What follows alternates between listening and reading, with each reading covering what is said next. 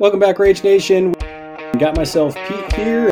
That's not really exciting. You got Senior Dixon. I don't think that's appropriate. And we got Monsieur Leopard. Explorers deserved it. No. Absolutely. I was disgusted. I cannot believe they've done this. It's wacky, it's not good, it's just nonsense. I disagree on that. That's not possible. We're getting the band back together. We're on a mission. Yeah. Now we've got a whole new list of things to complain about. Welcome back, Rage Nation. We are at it again. Got myself Pete here, and we have a filthy Neverborn infestation. The natives of Malifaux. That's right. We're finally doing them. Neverborn, how they're doing in GG3.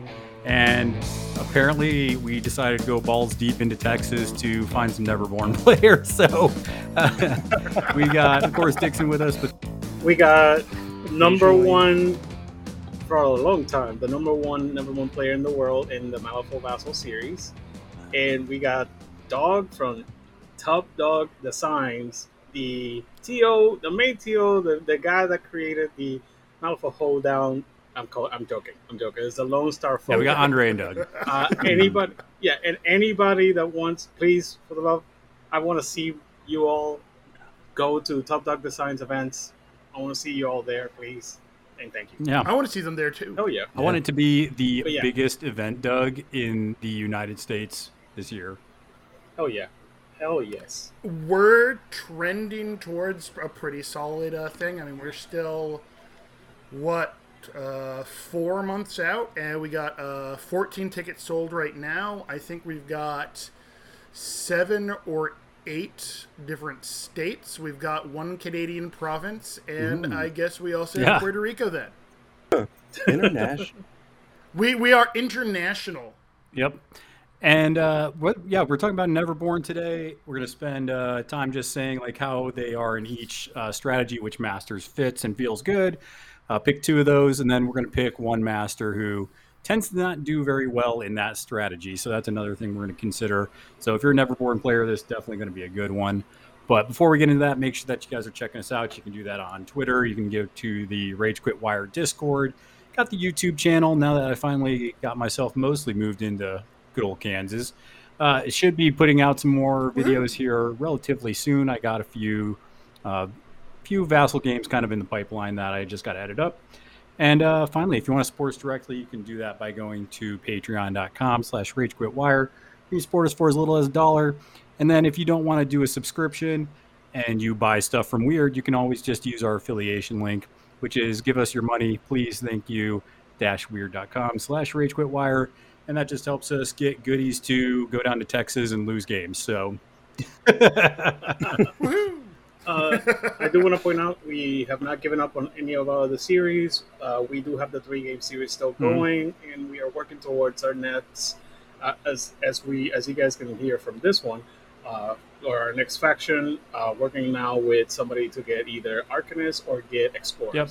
So, we're actually recording our last 3-game series between Dixon and I tomorrow morning.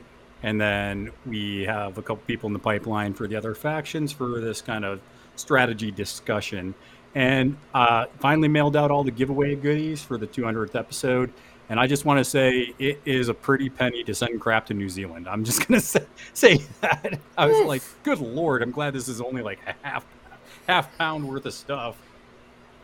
Jeebus. But anyways, let's get into this thing.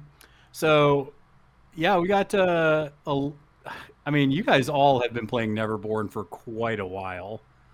Dixon, we know you've played Neverborn for a long, long time. And Doug, I think you've been playing Neverborn since maybe the game came out. I've only been playing since 2nd edition. Okay. But I get that's technically 10 years this summer. So, oof. But yeah, I started playing Neverborn late in 2nd edition, and then I've played a lot of them pretty much primarily for 3rd edition. God. Yeah, and Doug, so I don't know about as a TO, and of course it depends on meta, but for some reason I think Neverborn sometimes doesn't see a lot of numbers in a tournament. Usually you get like one or two occasional ones. But whereas you'll get other factions like Rezzers or Ten Thunders, and all of a sudden you'll get like, a half dozen of those. So why do you think some people shy away from the natives of Malifaux? Honestly, I think that they are not currently sitting in the strongest spot amongst factions there. I mean, Andre would probably back me up on this one. Just nod your head and say yes. No, no, I was saying that I feel like Neverborn aren't in the strongest spot where they're currently sitting with the gaining grounds and with the masters that they have. There's just some things they don't have tools to deal with. They don't have a lot of anti-armor. A lot of them are very squishy.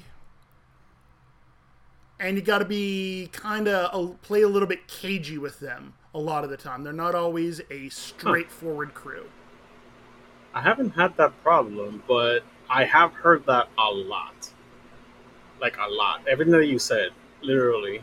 So I'm curious if it's a real life thing, because like in Vassal, I haven't seen that problem yet.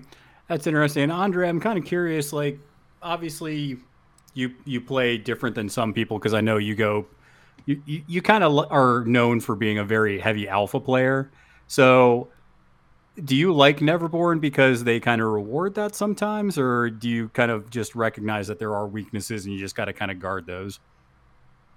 I am of the belief that Neverborn is actually one of the weaker factions in the game, and for the reasons described. Like our armor is just bloody everywhere. Like it just is. And our answers to it are lacking, especially in what people would normally consider our big damage departments. Like Nikima hates peacekeepers. She just can't deal damage to them. If I can just be like, oh yeah, I know for some arbitrary reason that I'm going to flip severe and flip red for damage on my next two attacks, then yeah, sure, you can kill a peacekeeper. But for the most part, it's just like, all right, 3 damage, min, bounce, a damage. You're like, all right, cool. And all scratching of our, the paint. Exactly. And so like all of our armor pin options are like on 2, 3, 4 ranged attacks, and like that's just like not how you bring home W's in armor. So I do think it is an uphill battle for Neverborn. I think what Neverborn do reward though are mastery of positioning and mobility, and trying to ask harder questions to your opponent than they are asking of you, essentially. Like normally, just to like give a quick example, if you're like playing into a Pandora as Hoffman 1, it sucks because like handing out fast is pointless. Handing out focus, normally you sit in your deployment zone and just like juice up, and just like, all right, cool, thanks for the free plus flips. So it's kind of an off-kilter way to approach the game, but as an Neverborn player, if you're real good at it, you can overcome some of the innate weaknesses of the faction. But I don't disagree that Neverborn lack a lot of counterattack. Yeah, and again, I'm not saying that you guys are wrong. It's just weird that personally I haven't noticed that in Vassal, whereas everybody that I've heard in real life, they say the exact same thing that you guys are saying. Like they're going through that experience. So I wonder what it is. Well, I mean, I think Vassal ends up being a much more precise game. And I mean, just by the simple nature that you can, measure things out, you can leave your auras on the field, and that you're not, eyeballing it. You literally have, this is exactly placed out as the way you need to be it. And what Andre said there is that playing Neverborn rewards good placement and movement, knowledge of movement and that sort of things. And I think it's easier to set that stuff up in Vassal, just because you can have that, micron precision inside of Vassal that maybe you can't do as well in person. Well, and I also want to finish that thought out.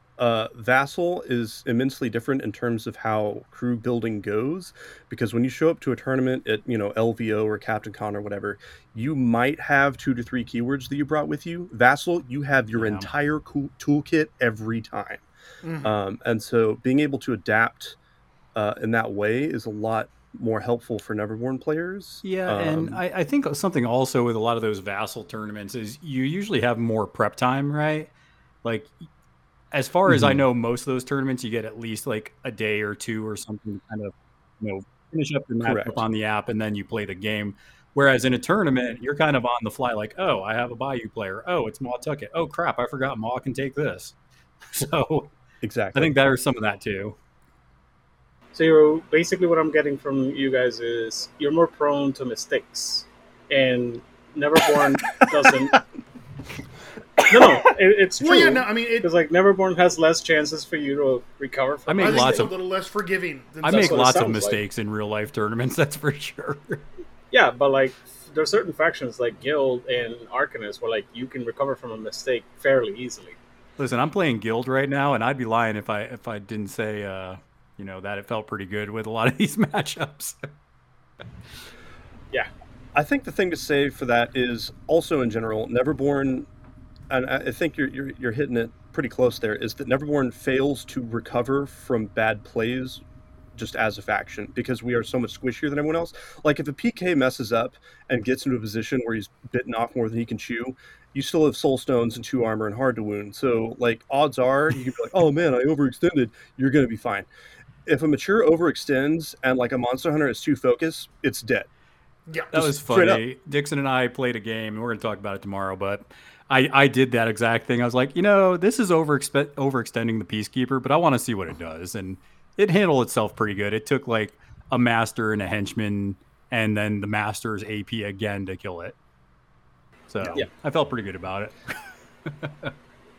So yeah, that's exactly what I'm talking about in terms of. And then the other thing is like the mistakes for crew building. It's like, all right, cool, I built this super slick Nakima crew, and I can't wait to show up and strut my stuff at a tournament. If someone brings Hoffman and I don't have like a tricked out Dreamer crew, I'm roasted. Like I just don't have that counter. But if you're an Arcanist player, you can bring 2 of those precise spiders with you everywhere Yeah. you go, and you'd be like, oh cool, an armor crew, I've got it.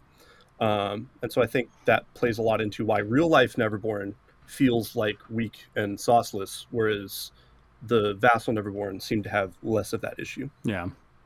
you got your tools all the time whenever you need them. Yes. Exactly. So getting into picking kind of gaining grounds, and of course, I think maybe this summer we might get a new gaining grounds. We'll see how that goes. But I still want to talk about kind of now that we're in it, we'll see kind of how we feel like the best 2 masters for each pool in everybody's opinion.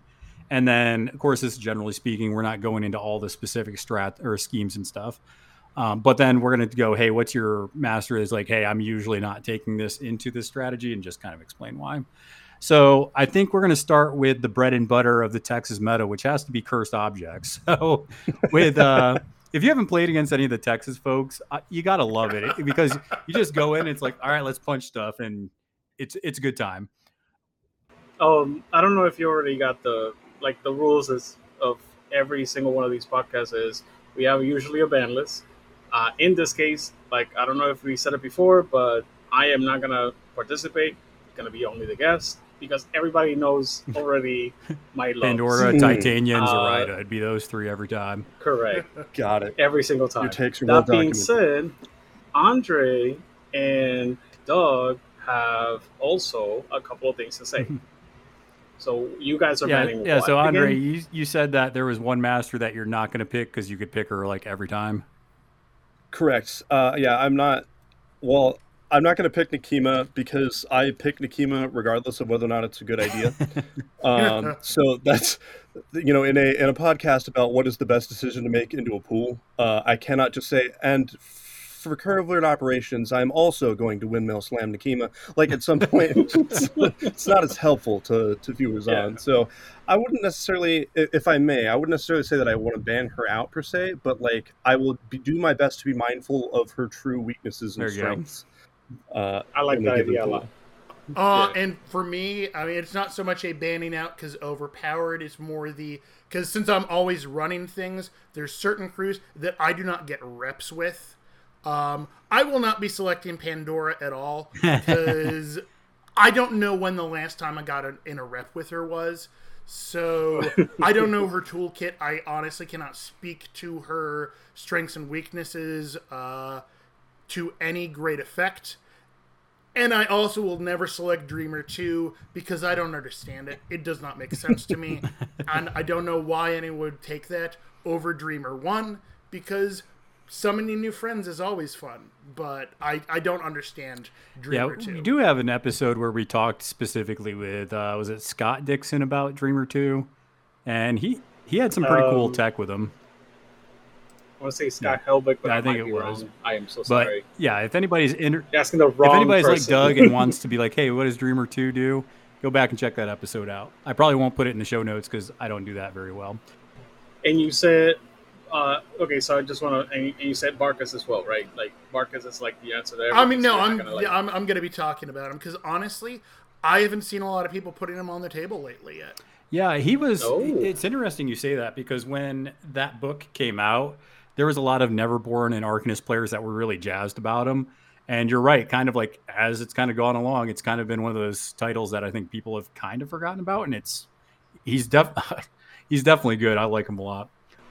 Oh yeah, no, and I've seen him in Basel. I like, and I also seen a rise in the bear instead of the cat. Yeah. Because the bear actually survives a lot longer. And in this edition, in GG3, you have to be at specific times at a specific place, and the bear will usually survive. Oh yeah, I'll definitely touch on the times I bring the bear instead of the cat, and the times I bring the cat instead of the bear, because they kind of are interchangeable because they are both an 8 cost minion. So yes. So starting with you, Doug, what are 2 of your go-tos for cursed objects? What masters you like into that? So cursed objects, my go-tos right now are Barkus. I know. What? Surprise, surprise. No one would have guessed that. That's crazy, dude. And the other, it's insane. and the other one right now is Castor 2. Okay. So I'm going because he's new. A lot of people haven't seen him as much. I mean, I'm still proxying him on the table, but He's the big hulking one, right? he is. How do I hold all of these limes? But he's just a murder machine. You can get him tooled up with a bunch of focus without him activating, scoot him up a whole bunch, and then go, you're my bitch, and I'm taking that guy with me. So it zips over there, murders someone, and goes, hey, I made a new friend, and I'm bringing him home with me. And he has the totem that never dies. And then the Undying Totem. So actually, two tech things that I saw that I gotta ask you about. One, I got shanked by the totem with the the Blade Rush upgrade, and that was insane, by the way. And secondly, I noticed that Castor is one of the few models in the game that can still be saved, quote unquote, even if he's staggered, because when you overheal him, he can move himself. Yes. Yeah, because it's his ability. Yep, because he can move by his own abilities. Also, I mean, he's got that, his little kidnap push thing is like, hey, and I'm going to scoot and then place you here. And a lot of the times, if you've got it set up right, he's like, hey, I'm going to scoot, I'm going to place you here. Oh, and I dumped you into the hazardous terrain from an urn bearer. And so you just you're going to wake up and have a bad day. So how does the rest of... So he's obviously a very... Looks like a good kind of tanky model, going to kill some stuff. Stat 7 attacks, always good.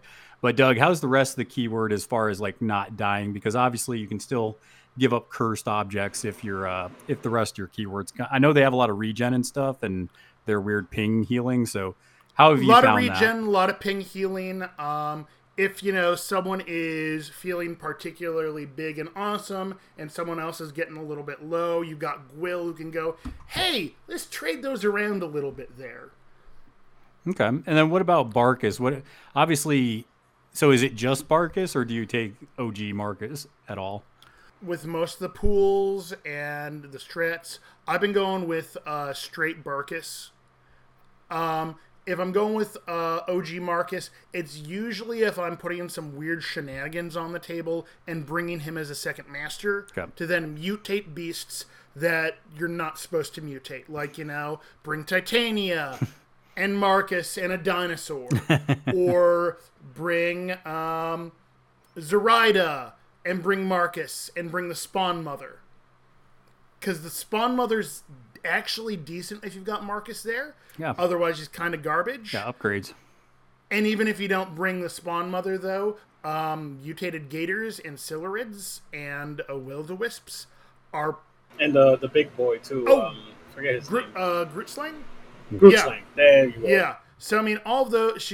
There's a lot of beasts and swamp fiends. So they've got, some interesting sauce with regular Marcus. Okay. And then, Doug, what's the one master that you're like, I don't think I would bring this into Cursed Objects? I wouldn't bring Zoraida into Cursed Objects. Ah, interesting. Part of it is that I tend to play very keyword heavy. I mean, unless I'm doing my stupid Marcus is a second master shenanigans, I tend to stick within the keyword most of the time. And a lot of the Swamp Fiends are pretty squishy. And Cursed Objects is very, very, in your face. Die! And so Zoraida's model, most of Zoraida's keyword isn't super tanky. And let's say you're running a Zoraida 1 into a shooty crew that is Zoraida's Nightmare because her, hey, you don't get to take any more actions. That's on melee. So if you run up against a gun line, they're like, hey, Zoraida back there. Take her down. Nighty-night. Because she just does not deal well with that. Okay. So. And Dixon, I know you play the crap out of Zoraida, so yeah, I know you've played Zoraida into Cursed Objects. Yes. I don't agree with like most of the stuff, but some of the stuff that he said, it makes sense. Because when you play Zoraida in Curse, you don't bring any of the squishy models. You just bring all of the tanky all the models. henchmen and the Kurgan. All of them. Yeah, and the Mysterious Emissary. Because the Kurgan and the Mysterious Emissary I've seen Dixon throw a 6-model list around. More of an argument, though. I think that Barkus and the Mysterious Emissary are even better friends. They are BFF. I think they might be getting married.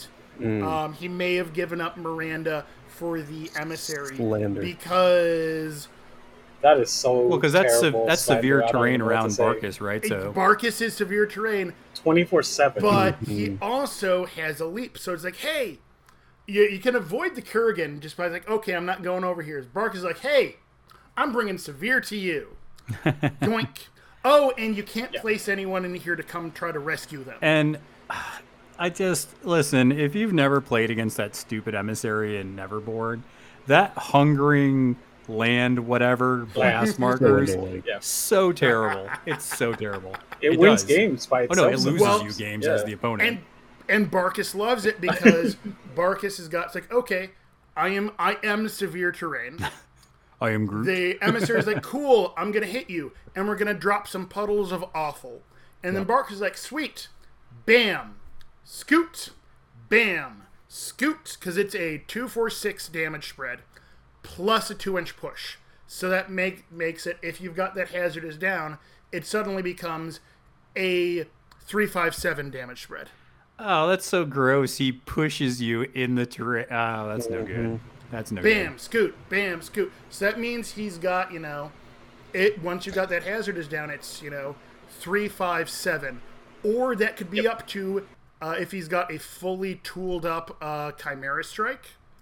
That would then be a 5-7-8 damage. 5-7-9, right? 5-7. It's 5-7-9. Yeah. But it goes to 6. It's 5-7-9. Oh yeah, math is 11. No, but it goes to 6-9-11 as well if you're playing what's her face? If you're playing double masters in Arcanist. There you go. That's what I was trying to say. Okay. So what about you, Andre? Cursed Objects. What are 2 masters you're reaching for? For me, I actually really like Euripides in Cursed Objects. He does a lot of decent damage. For me, though, obviously I'm speaking in Euripides 2 here. Euripides 1, he's a neat relic of the past, but Euripides 2 is the real Euripides at this point. Yeah. And his absolute control over the cards, in addition to the fact that his whole crew having hard to kill, usually gives you enough space to be like, oh, dang, we're almost dead. Just kidding. Bonus action. We're all full health. That's so gross. And Oh, it's super gross. And so those two things usually combine to make him very tanky.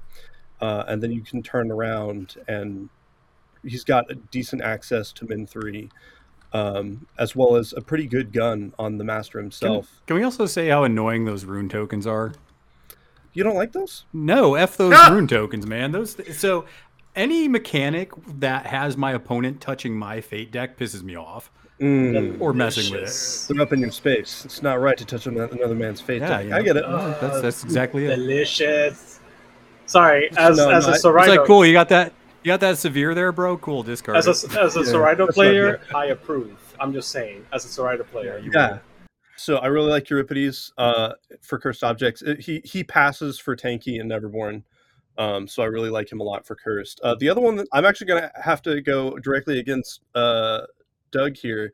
I actually like Zoraida for cursed objects. My reasoning being specifically, and no one plays this as far as I can tell, is that you can just be like, oh, homeboy's about to die. Cool. I obey him to hand off his curse token. You have two people engaged. You're not putting it back.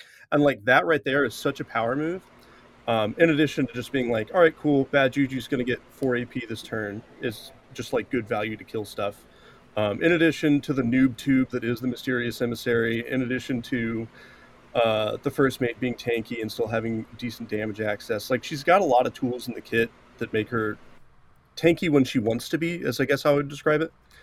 That her universal application, because she's really more of a generalist master, but because she's a generalist master, I think it well includes cursed objects because of that play that no one seems to take advantage of just handing off your tokens to making sure you don't give anything up.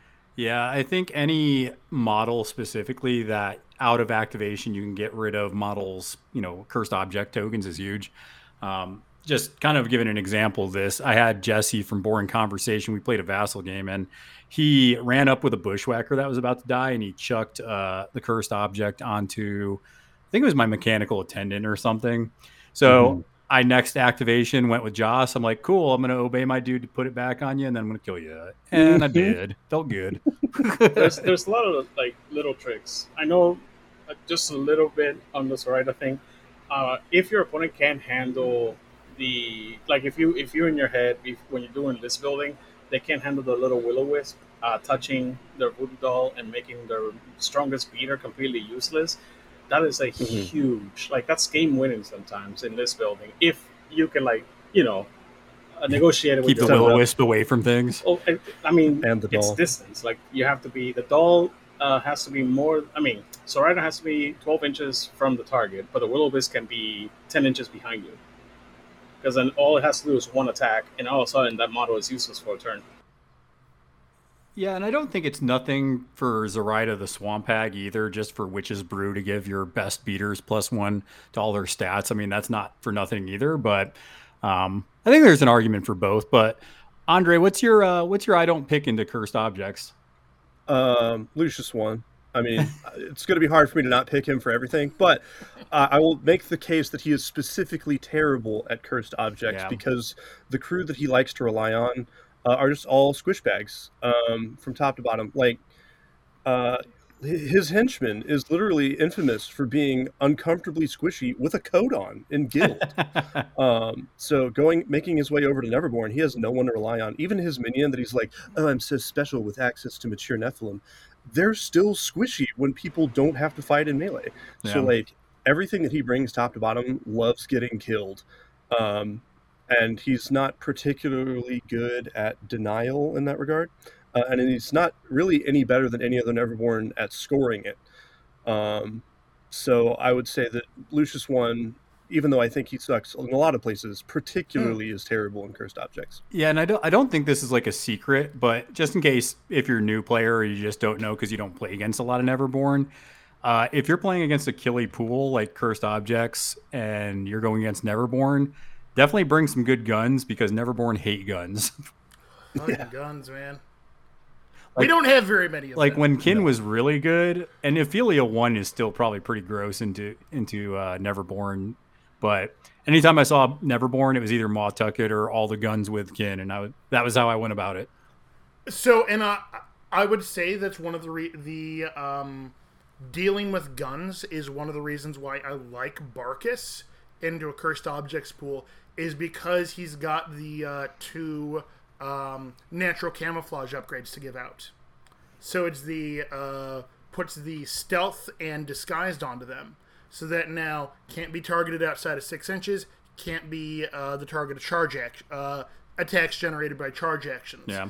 So that does allow your beefier models. It's like, hey, I want to get these up the board so we can murder the shit out of you. That protects them until they're up there. Okay. At which point they pass that upgrade off to someone else and, lay into you with horns and teeth and claws and other shit. And I would say that if I'm looking at Dixon and he's playing Neverborn into Cursed Objects, Dixon, I think if you want to kill the crap out of stuff, you're bringing Titania. But if you want to mess with somebody's crew, you're playing Pandora. Yeah. I mean, it literally depends on who I'm playing against and the board. If the board has a lot of terrain, I play Titania. I don't even question it. Because then mostly my opponents are going to have to navigate through the board, and I just completely ignore it. Cursed Objects in the bag, definitely some interesting answers. So let's go into Covert Ops now. So Covert Ops, you got to go up to the strategy marker, you got to be within 2, and you got to be unengaged. So we'll start with you this time, Andre. So what are 2 masters you like into Covert? Okay, so I genuinely like Nikima in Covert because of a couple of different reasons. One, she has a lot of 2-inch reach. Yep. Which is big for denial, but she also has a lot of in-combat mobility, which means that you can do a lot of reach gaming, because, Nikima's got a lot of reach too, but that's not an everybody food, and being able to maximize that with Scamper and things like that means that she can score on it when the opponent cannot. Obviously, she also has the good old reliable method of denying covert points by just stabbing things to death. Whereas can't score when you're dead. The dead condition. Yeah, exactly. It's very strong crowd control, and she can hand it out. And I think the big thing with that is that she doesn't give up as much for dying like she would in a cursed objects pool. So she doesn't pay as much for having a more all glass cannon kind of play style in that regard. The other thing that I really like about her, specifically into covert operations, is that I find in most covert ops games I get to turn 4 and I've captured my first 2 points that I set up for, and I'm like, oh yeah, crap, I need to be on the other side of the table. And Nikima can be like, I got you, fam. Whereas slower keywords have trouble getting to that 3rd and 4th point to close out the game. Yeah, and Andre, are you specifically only doing Nikima 1, or have you tried out Broodmother? I have tried out Broodmother. She is anathema to me. I want to like her really badly, and other people I have seen have success on her, but every time I put her to table, I just get demolished. Okay. I think as a player, I have to take advantage of aggression turn 1, or I just fall apart on the seams or something. So I can see Nikima 2 being good here, but yes, when I'm talking about Nikima, I'm talking about exclusively Sword Maiden. Oh, one more thing. Personally, I've had success with these guys. But I don't know your take on them. The Cavern Nephilim. Okay. Because I have personally loved them against gunlines, but I understand that it's not the same. The stealth is great. The stealth is great. But if I am going to deal with the gunline, so I have won games into Ophelia 1. You brought her up as a good Neverborn fighter, and she is. I'm not denying that. But because I have died so many times into gun lines, I am really good at positioning into gun lines. So for me, I'm just going to take matures because I know them, I love them, and they can kill stuff faster. Have you enjoyed Atharak at all with blocking off some of those gun lines, lanes? He is actually a detriment to the crew. Because handing out shielded to Nephilim is actually counterproductive. That's true. Because they want to be able to ping themselves, and every shielded is just a waste of time. So the damage reduction sounds like it's a good idea, but I actually want to suffer damage in the most efficient shaved layers as possible. And shielded just denies that. So I actually don't like Atharak. And also in the games that I put Atharak on the table, because I have tried him out, it just ends up being that whatever gun crew I'm fighting ends up having enough positioning capability. Just to go around it. Exactly. I have heard some cheeky takes where you take Atharak into a Reser crew and you hire the corpse curator and you drag behind the marker to extend the line. That's cute. Yeah, and that's about it. It's cute, but it's adorable, right? giving Doug ideas here, but yeah, for the most part, that I would leave require me to home. play Rezzers, and that's Yeah. filthy. You know, everyone's got to have standards. But yeah, I think my other pick for covert operations, though, it's going to be Marcus, actually. And it solely comes down to either Marcus is fine because it's really his keyword that I like for it. It's because of his like massive access to Deadly Pursuit, which is the yeah. scoring potential on covert that I can think of. I had a game where I was playing what was I playing? Oh, I was playing Seamus 1 into a covert ops game, into a toll actually, and I won that game handily because my Gravedigger and my Dead Dandy, I put that upgrade that gives them Deadly Pursuit, and it was just like 2 free points. Like I didn't have to worry about it. They were never going to be because able you to can go and evade. be aggressive, go kill something, and then still Mhm. be within, what's that, 6 inches to go score on one of those objects. Yeah, it's super Exactly. dumb. But yeah, I've like I been said, doing that with the hunters. yeah, the biggest deal is being able to avoid denial. Being able to be like, haha, I've engaged your guy. Now you can't score. And you're like, did you though? Yeah. And and here you can put like at least 4 models on the table between, I think, the Cerberai and the snakes that all have Deadly Pursuit, and you just slam those on the table and you've got that strategy made. So I like Marcus. And then there's also like 2 to 3 models, depending on list building, that also move models outside of activation.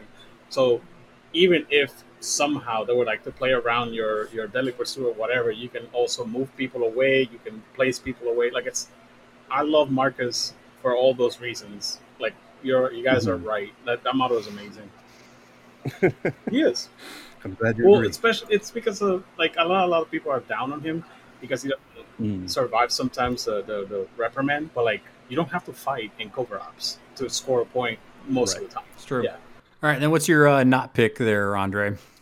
I have to go with Pandora. Either Pandora. So my reasoning is like Pandora definitely has a little bit of play with the misery auras and like scoot pinging people away from the strategy markers. But at the end of the day, Pandora's crew specializes in models that don't have an engagement range, and it's just so hard to actually deny points. Because if your opponent's just like, all right, cool, I have to wait till last activation, like Pandora's not famed for her oppressive kill power or anything. Like she'll like turn your models into a wet noodle, but killing them, it takes some more doing. Well, and that's why like I've been playing Nelly, and some Nelly players are like, oh yeah, she's pretty good into covert. I'm like, well, you can't deny. I mean, I see you can score, but it's like you don't have engagements to deny people once they're on the point, so you have to then use actions to push them off. And if they're playing like guild or something, you can't push them. So yeah, Nelly's free real estate because being able to just like, oh, I have a 2-inch reach, cool. This is like exclusive interview, except with his hands. And so I really like. I feel like Pandora would kind of make like a certain area of the board miserable, and you just go, cool, I'm going to score these and kind of play around you a little bit and just try to avoid you a little bit.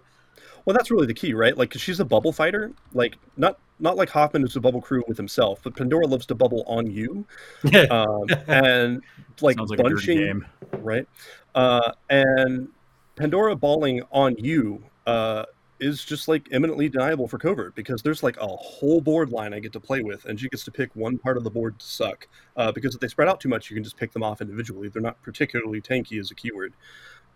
So to me, I think Pandora, despite being like generally a good master, I think she functions particularly badly into covert ops.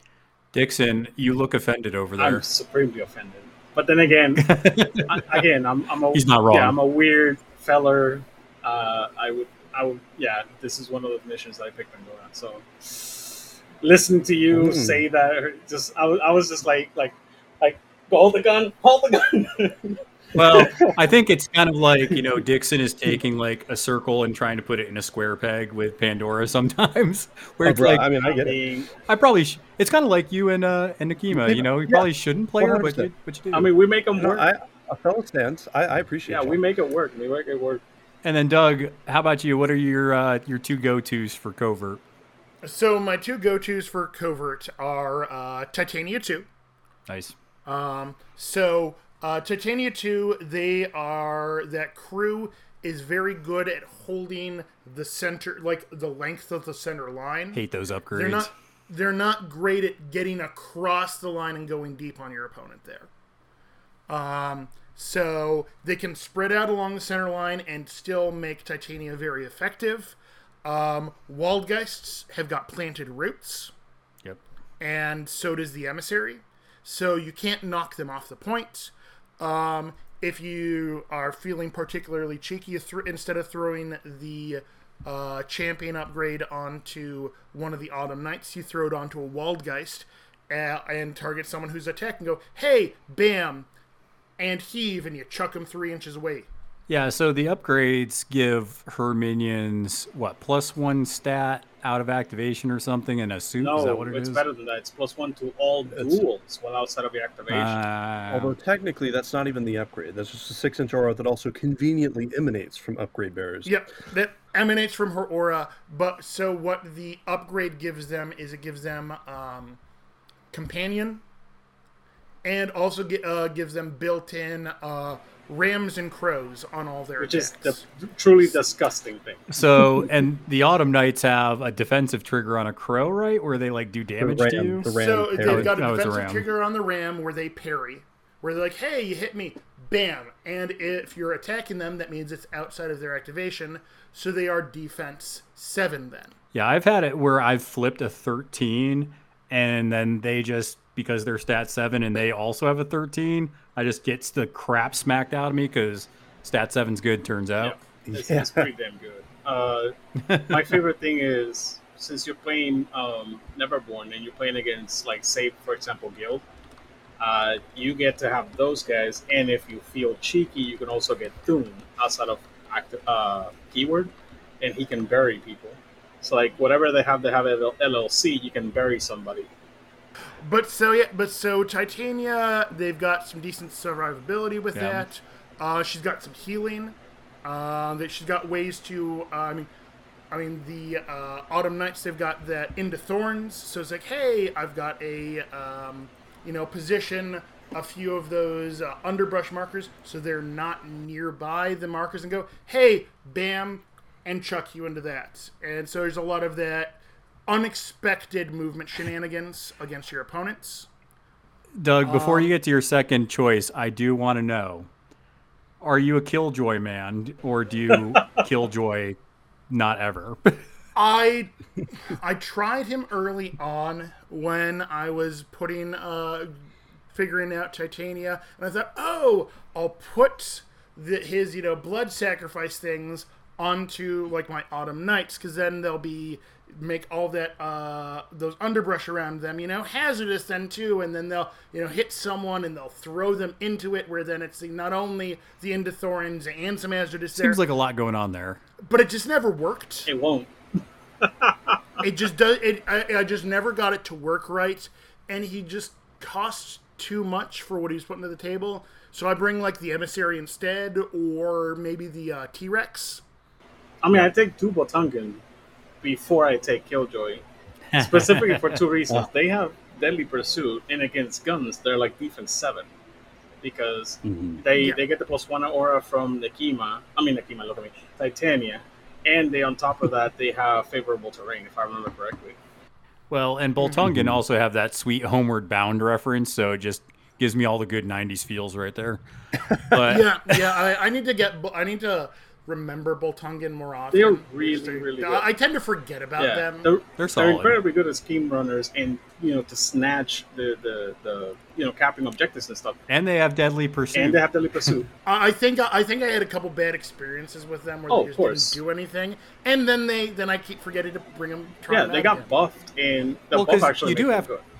Well, you do have to put 2 full actions into them because they have hard to kill, so they're not going to one-shot them, which is always good. So.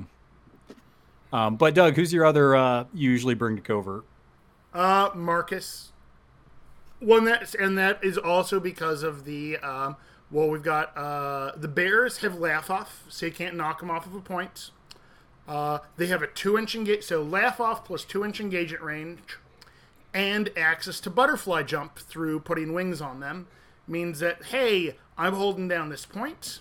Oh, you're gonna come over and engage me? Sweet, take a swing at me. Cool, I scoot, so I'm engaging you, you're not engaging me. and there's nothing you can do about it. That is so good. So that's delightful. Plus, then you've got a lot of Deadly Pursuit in the crew, and you've got leaps. So, like, you can, with the cats, you can leap around and go accomplish your schemes, and then go, and Deadly Pursuit back. Doug, what about, I got to ask you just because I know there's some listeners that love them. What about these Mole Man? Do you run them at all? I want to like them. To be fair, I also totally misread one of their abilities. I thought that... Well, I was cheating. Well, no. I was shorting myself. Oh, okay. With the... It's like... using their tunnel, I thought it had to be, undersized, size 2 or less. And, well, I thought I didn't realize it was if you're a beast, you don't have to be size 2 or less. So I'm like, most of my beasts are size 3. I can never use this. Gotcha. So that's why you read the card fully. And so I just haven't, gotten them to the table, because they also, if you look at them wrong, they die. I mean, yeah, they got that sweet trigger that buries, but they have to survive to bury. Okay. So I haven't gotten a lot of use out of them. I feel like there's just other tools that I'm making more use with. Gotcha. So it's a lot of the same things Andre was saying. You got some like Deadly Pursuit and some other things in there that really kind of make you really good into covert. Yeah, it's the Deadly Pursuit plus then the, not being able to get knocked off the point. All right, and before we get to your negative one, I do want to ask you both this because I am in guild for a while here, and I am partaking in the bass action. So I want to get your opinions on Paul Crockett, because I hear some people say he's poop and other people say he's okay. So what do y'all think of him? I love to see Paul Crockett across the table from me when I played Neverborn. This happened in Washington. That's what I thought. Guy's like, okay, I'm going to drop the my nice little severe concealing thing right in here to protect us. Well, then the emissary's like, cool, bro. I ignore concealing, and I like that you have severe, so I'm going to hit you and drop to hazardous right on your friends behind you. So... Thanks, Paul. I have this 4 of tomes. Paul, what's your movement? You're at negatives, by the way. I hit you with this 4 of tomes, and I blast off of you. By the way, you got stagger. Yeah, we're doing this again. Yeah. No, I am definitely on team Paul Crockett's poop. I feel like you read the card and you daydream about the cream moment where it's like, dude, I hit a mass trigger with coordinated and scent of blood. What a gimme. And then you put him on the table and like, this dude explodes in contact with air, and he does not warrant using like Soulstone Cache or anything in order to really make it work. And it's specifically, especially in a base crew, the only dude you're really like feeding shots into with scent of blood is the worm. Yeah. And the worm doesn't really like being in a sustained melee. Correct. Like hard to wound gives him enough time to get off the table without dying in one shot. As Dixon would say, get me out of here. Exactly. So, he's not really sticking around on the table long enough for Paul Crockett to really capitalize on the abilities he has. So most of the time, glad I confirmed that. Yeah. Well, because the only thing I saw was like, cool, you got coordinated attack, but you can't guarantee that in guild. So it's kind of like, how often are you going to see that? And then a lot of pipe dreams, it seems like. Coordinated attack and scent of blood is like living the dream. If it ever happens. If it ever happens. And the thing, because I want to point out again, Andre like said it, but like we gotta like put a cap on it. Sorry. Letline code and the soulstone thingy, you don't want to put it on this guy, because if you're putting it on this guy, because he's still gonna die. Yeah, because you put it on this guy, you're not putting it on like, I don't know, Miranda, the Scorpius. Like there's so many other people. Cerberus. Yes. And Neverbone has neither Soulstone Cache nor Leadline Code. Yeah, that's fair. That's a good point, because we are talking about Neverborn. No. That's my point is like nowhere is this model worth giving the upgrades to. That was my point. Yeah. Fun looking model though. I mean, I've got both I love Crockett and Horrible Harriet painted up and in my bag. Don't know when they're ever going to One of see these the table days, you'll again. be good again. Yeah. But If he was ever. I've got they're cool models, but All right. Well, Doug, what's your never pick into or not usually picking into covert? I really wouldn't end up taking the Dreamer into covert ops. Dreamer 1 specifically, because Dreamer we don't 1, know how Dreamer Dreamer 2 2 works. Dreamer 2 doesn't make sense. Dreamer 2 does not work for my brain. Okay. They'd say, hey, I'm going to set up this hand for later. First off, I don't have that much foresight in my life. Play Magic. You know, so that doesn't work out well for me. And, I mean, we talk... when you're, setting up that God hand, and it's like, okay, I bring back that God hand. Well, you can guarantee, okay, I've got one activation that I've got the godlike hand, but then it's, that's it. Okay. But so Dreamer 1, I would not really bring into covert operations. Not super great at holding ground. And, I mean, covert ops and guard the stash are things where you need to hold the ground. And now you can't. When you summon stuff, they're not going to get those claim tokens. Yeah, they don't count for anything. The strategy markers. They aren't going to be able to really deny the turn the turn they come in. They're not going to deny, and so it has to be a turn later. And by then, well, they're possibly dead. It's just really. I feel like there's just better options. Yeah, there might be things that are worse into this, like Lucius 1. But to be fair, I don't tend to think of Lucius 1. No one really does. I think you have to be a special kind of player to in a like negative Lucius. way. He's not bad. But a Dreamer... but as far as masters who I would play in other things, who I would not play specifically in this, I'd say Dreamer 1. That tracks. Okay. All right. Well, Dixon, any thoughts into covert besides Pandora? No, just I agree with them in most, except for the Pandora thing. And me, I literally would pick all 3 of my girls for this. It doesn't matter. That's why fair, I'm abstaining from saying too much. Well, and just so people know the kind of Pandora player Dixon is, I have seen Dixon bring Pandora into like a corner deployment and still slingshot her into the middle of the board. So you definitely are that kind of player, Dixon. A dedicated stand. Oh, we have to respect the game. Like, I have had people look at me go, this is turn 1 and you have her like 3 inches away from my deployment, so why? What's happening? beautiful. Because you chose pain. Pain. So, yeah, then we have the other, I'm going to stand here and have as many people as I can with guard the stash. So, Andre, guard the stash. Who do you like sitting in spots? For me, especially for cost, except no substitutes, I think Titania is the primo spot sitter. Titania 2 specifically. She turns her low-cost minions into just absolute cash money in terms of being able to like stand still and be alive. And then between like T-endless heals with condition removal and shielded, defense 7 minions, other minions with planted roots, and then fairly decent beating power in both those minions as well as some enforcers she can hire. I think Titania's a really solid pick for guard the stash, where not where in comparison to like covert, like being engaged or not doesn't matter, just being alive is the biggest thing. Yeah. And I think she really shines in this particular strategy. Okay. And then who's number 2 for you? I really got to go with Pandora 2, actually. So hear me out. Guard the stash, because you always have the 2 center markers that are relatively close together that usually define how the game goes. It's a perfect place for your life sucks ball crew to post up. And like I said, being engaged or not doesn't really matter here. So her lack of engagement that curses her in covert ops doesn't really bother her in guard the stash. Yep. And then on top of that, like there are no adverse effects to summoning.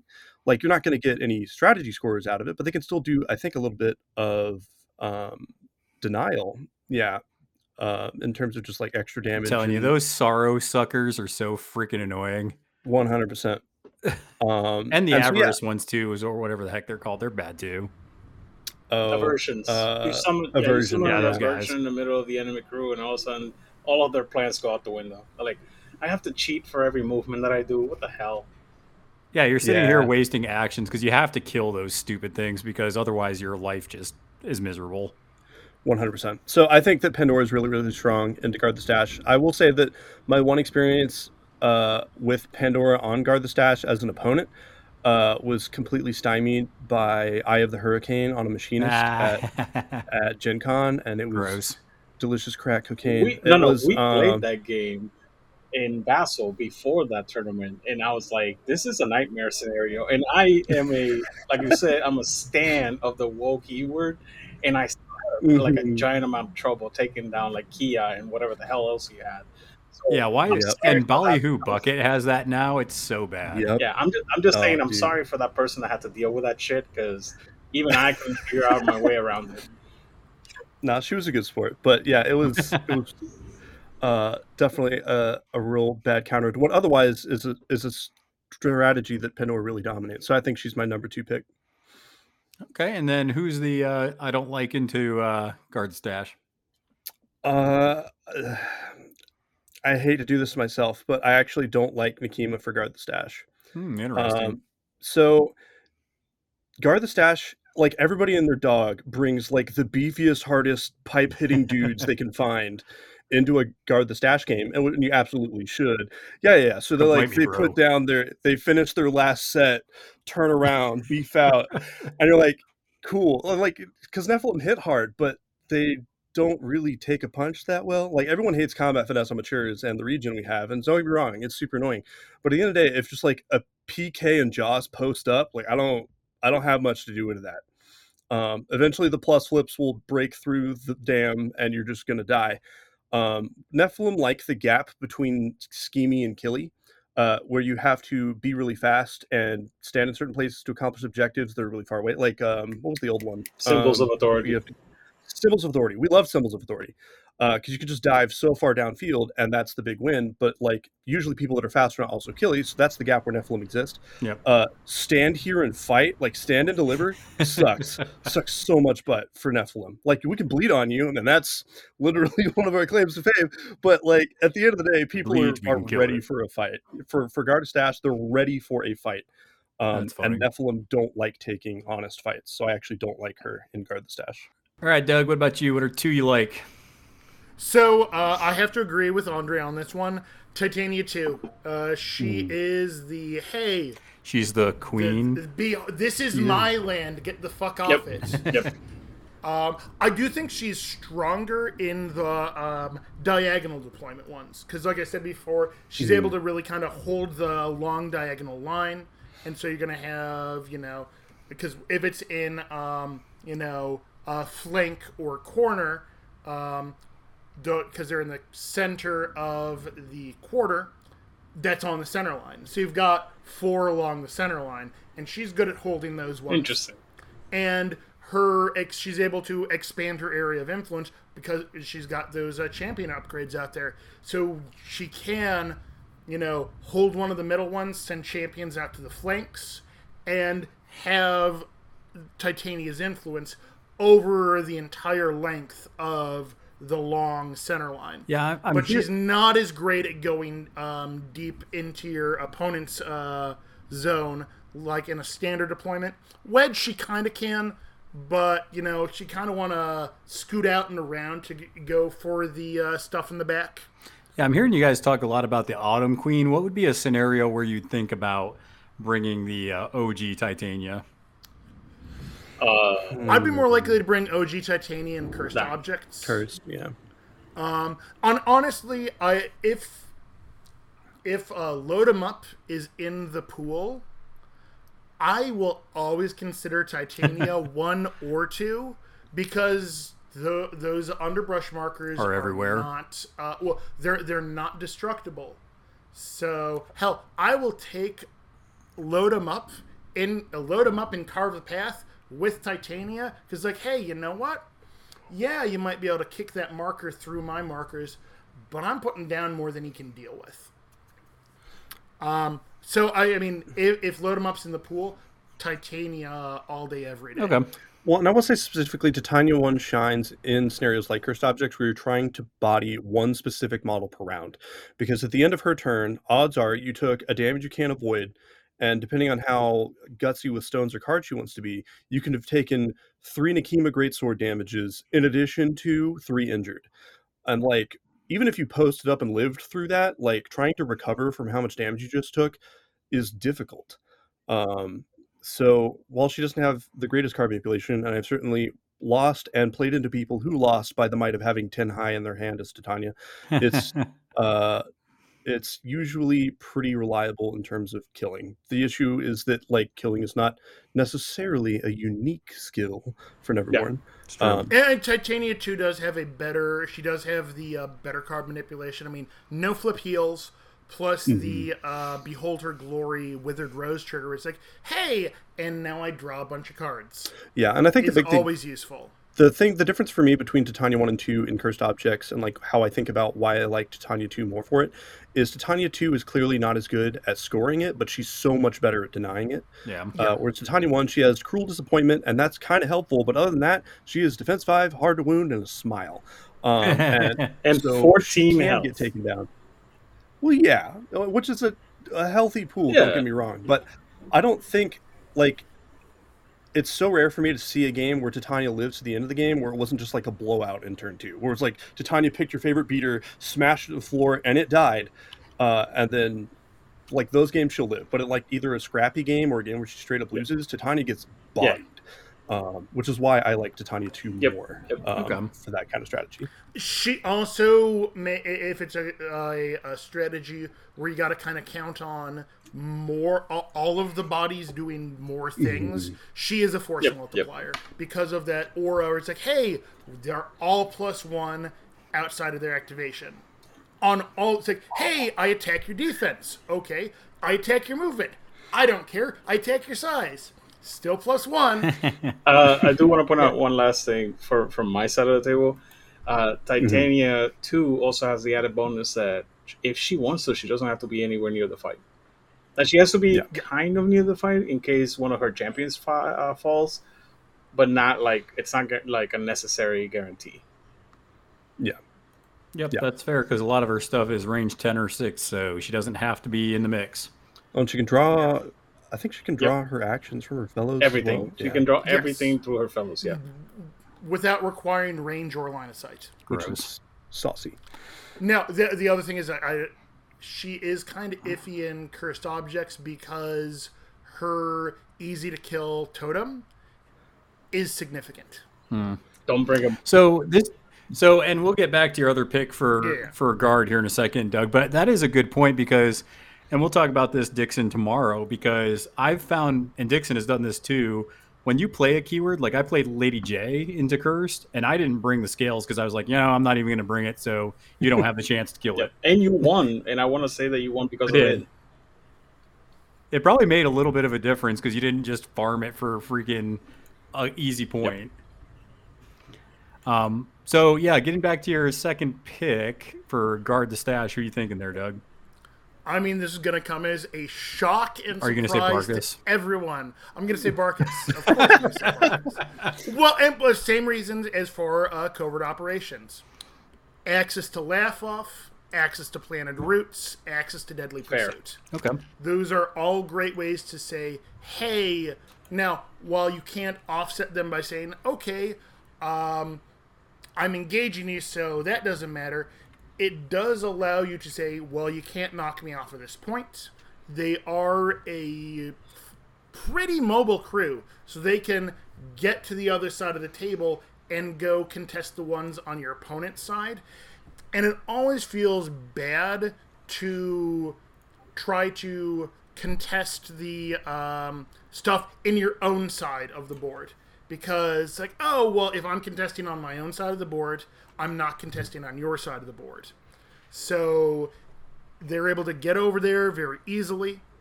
They've got a lot of things where it's like, hey, I hit you and I move you.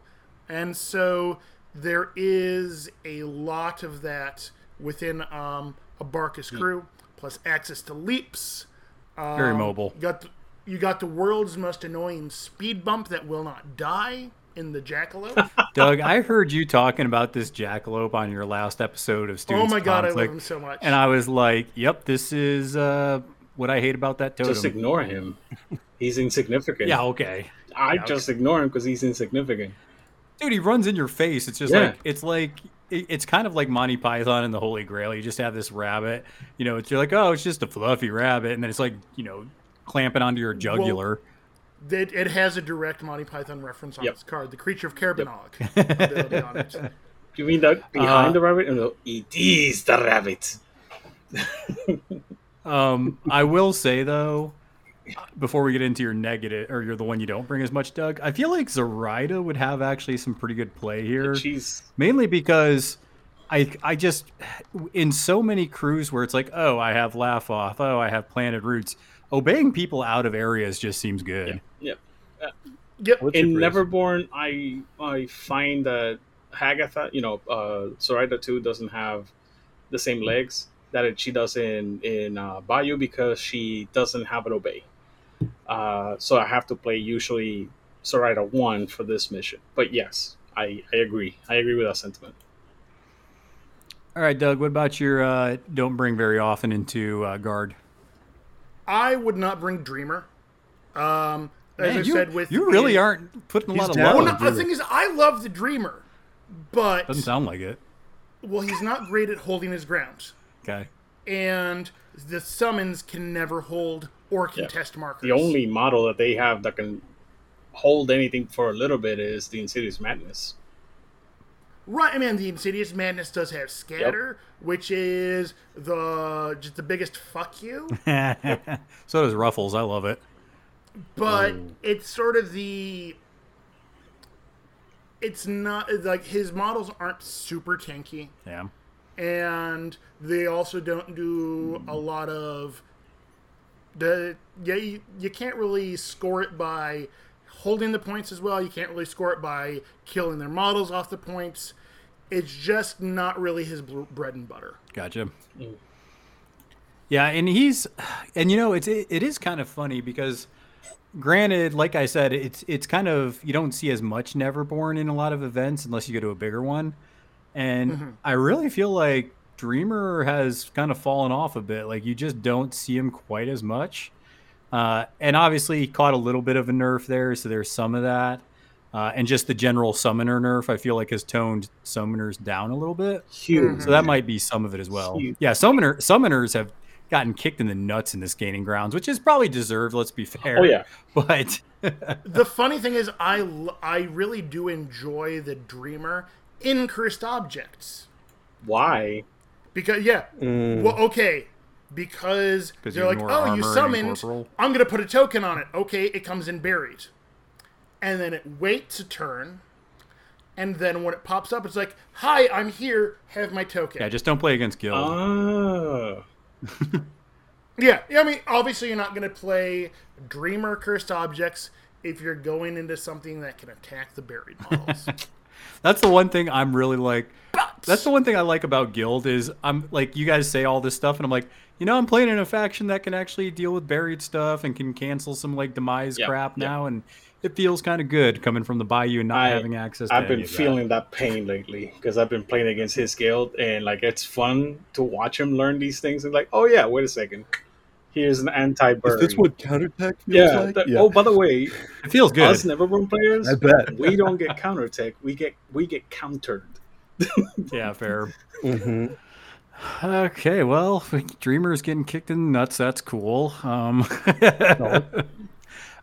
Okay, so we have, this is probably my favorite strategy. Dix can attest. To carve a path. So, Andre, carve a path. Who are some of your go-to going to be fast pushing this cart up the board? I think for me, except no substitute, Zoraida 2. I think Zoraida 2 is absolutely the most cracked kick the can runner in the game. The fact that I can set up a can railgun where I'm like, all right, cool. I have this dude who's 6 inches out. I have this dude who's 12 inches out. Zoraida interacts, and it just immediately goes 18 inches up the board. Is so much fun. Like plenty of people can dump AP onto the table. Like, you can always just play Explorers and run Burn in the Wells or whatever you want to do to just take a lot of interacts. But, like, being able to be like, I dropped 2 cards. It's 18 inches out. Like, that's so good. Well, and then you have the 10 Thunders effigy that it can make a model interact. So you make Zoraida interact, then you discard a card or 2, and make one or two models interact again. So it can get pretty dirty. All in the same I'm turn, sorry. because you can I see. look at literally. She interacts, makes two models interacts, summons the 10 Thunder guy. 10 Thunder guys come out. He tells somebody else to interact again. It's like, wait, what the hell? What's happening here? It's ridiculous. Yeah. No, it's super good. And so I really like her and then at the same, or I'm sorry, for Carpet Path. And at the same time, like her models, while being fast, are still like reasonably tanky. So it gives a lot of room to run in terms of running the carve, whereas I think other people might have the AP to kill stuff, or might have the AP to run it, but can't, shove it through a scrum. I had a question for him. How do you feel about Bad Juju? I love Bad Juju. I'll take him every game regardless of context. You're okay with Dixon then. You passed. No, because like there's a divide for some reason in our faction that people are Bad Juju haters. That they hate Bad Juju? I don't know why. I know, dude. I can't understand it. He's such a good boy. I don't tend to run him, but that's mostly because I don't have him painted. There. And that's a fair take. But yeah, no, there are people that are just like, Bad Juju's hot garbage and I'll never take him. And I'm like, who hurt you, bud? Like, I mean, if you're Bad Juju, if you're like if you're a 10 Thunder player who's just like, yeah, I can deny everything you love, then I can see you being like, oh yeah, I can just kill Bad Juju and ignore his demise and all this crap. But if you're playing a fair faction where you don't have all that counter tech, it's sometimes pretty miserable to deal with. Yeah, for sure. But Serrata 2, I think, is probably the best runner. I'll also kind of step back for a moment and say that Neverborn generally are really, really good at the strategy by the mere existence of Wicked Dolls. For 3 stones, you get a free prolonged model that are significant and with stealth. And that, like, if you can, as long as you can run like a full court press where your front line is far ahead of your back line, and then they can come in back and be like, I'm going to set in the line of scrimmage, as Dixon would say. Hey man, like people can call it whatever they want, but it's basically the best way to describe it, in my opinion. Because like it's literally, it's like in terms of football, you set the line of scrimmage, you have your front, and then like basically everybody else in the back. As soon as those Wicked Dolls get like, as soon as they're past danger, then they're just scoring VPs everywhere. It's pretty ridiculous. 100%. 3 points. Yeah, no, they're so good. So yeah, I would say, like, just as a quick aside, Neverborn in general is really good at Carpet Path. But if I had to pick another one, I'd probably go back to Nikima, just because mobility is her game. And then this strategy, unlike Guard the Stash, gives the opponent enough incentive to run faster, squishier models that Nephilim can find their gap and take advantage of the fight while still being fast enough to kick cans. Yeah, and I know there's a lot of value, obviously, with Nikima and the mature Nephilims.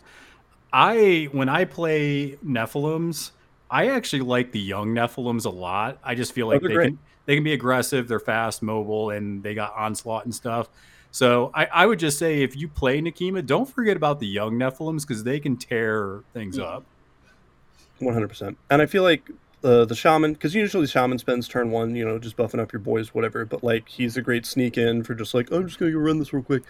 And then, if you start with a tot, you can feed him into something that flies. Like, you got options. I do have to say, Andre, you got a lot of the Fly With Me in there too. Yeah, Fly With Me is big. But Andre, I do have to ask you, so how does it feel to have a keyword nerfed and have focus nerfed because of some of the nonsense you were doing with Nikima? I mean, it feels great and terrible all at the same time. Although I will say, I don't think I can actually take credit for the Blackblood Shaman nerf, because I hated that other people took it out of keyword. I felt like I was being stolen from.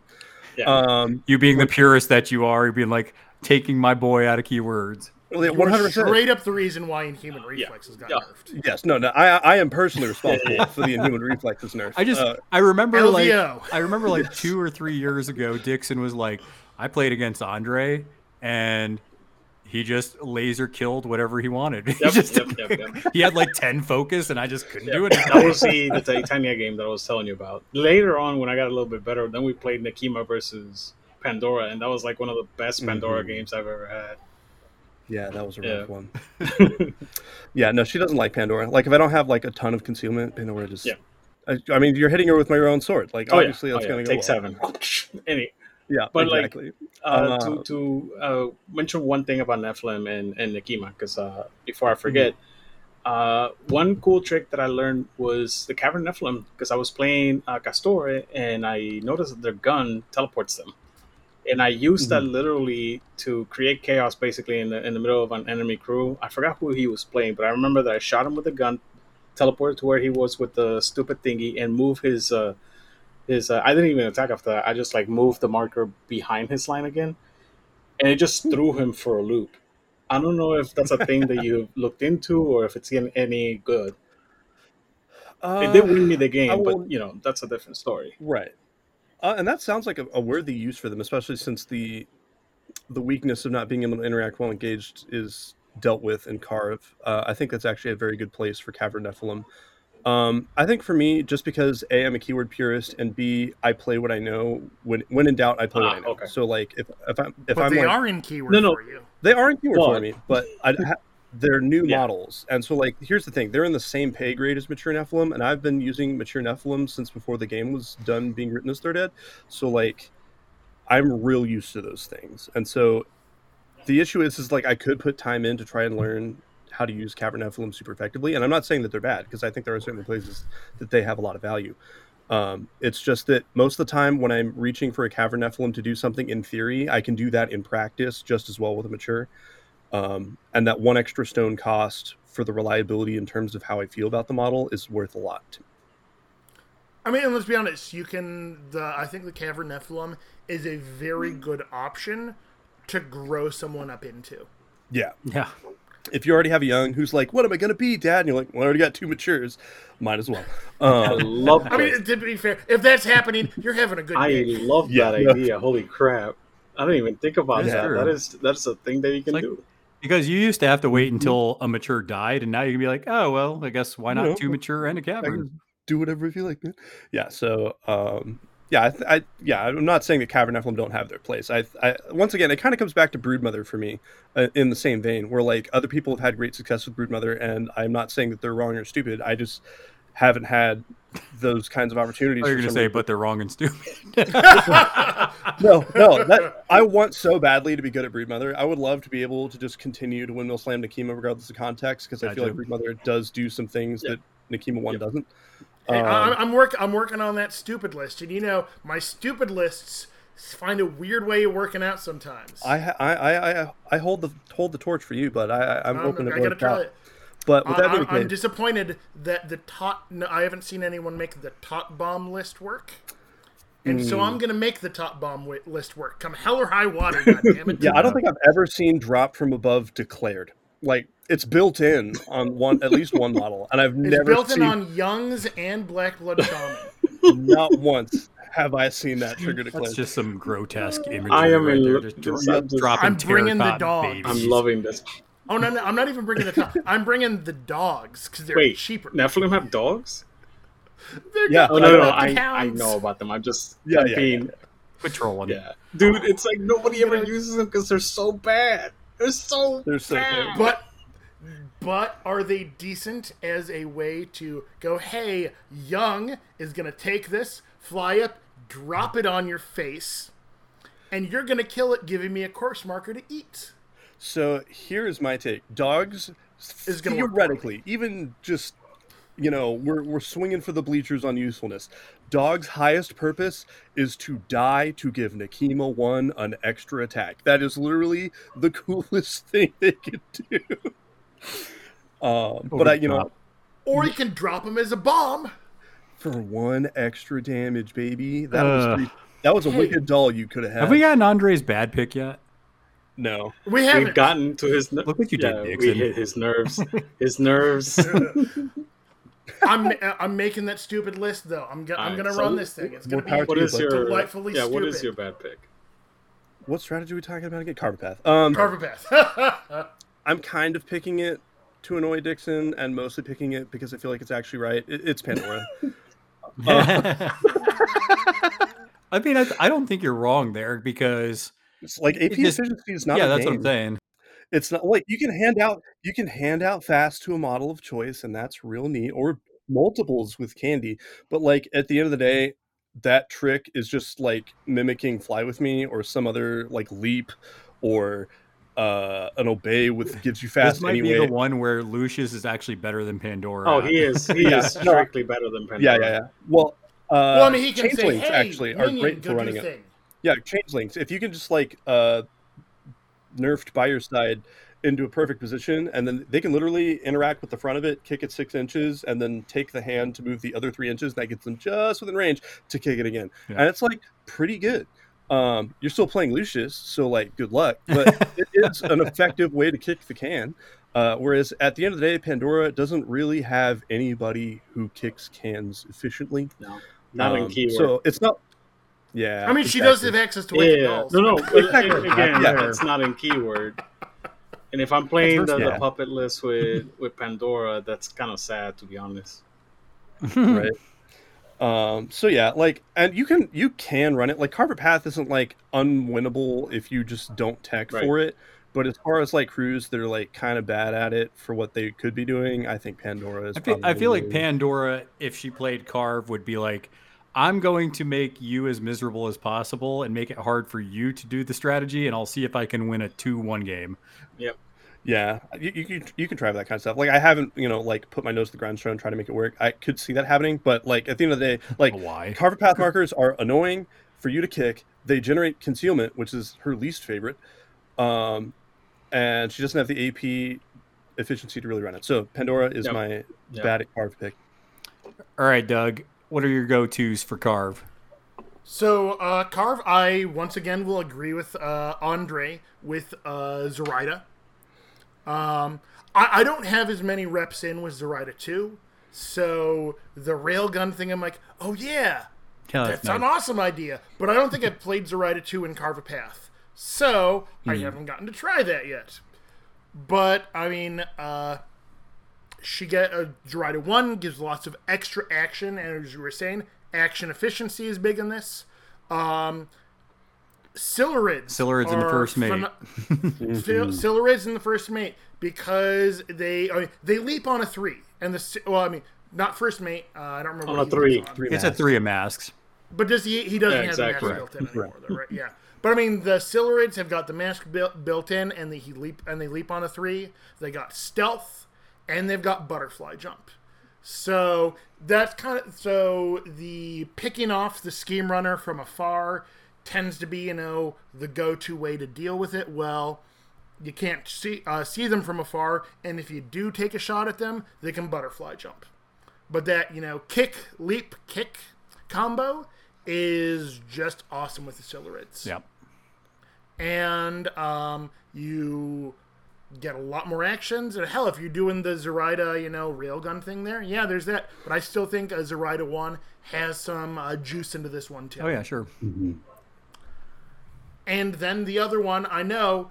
Are you going to say Barkus again? Yeah, it's going to be Barkus, of course. And for the reason I did of try to access ban to cats. Barkus. I'm just saying. I did attempt. Maybe just for Doug purely. He didn't pick them on all 4, to be fair. Yeah. To be fair, bans only bans affect. No, I did pick Barkus. Yeah, you did.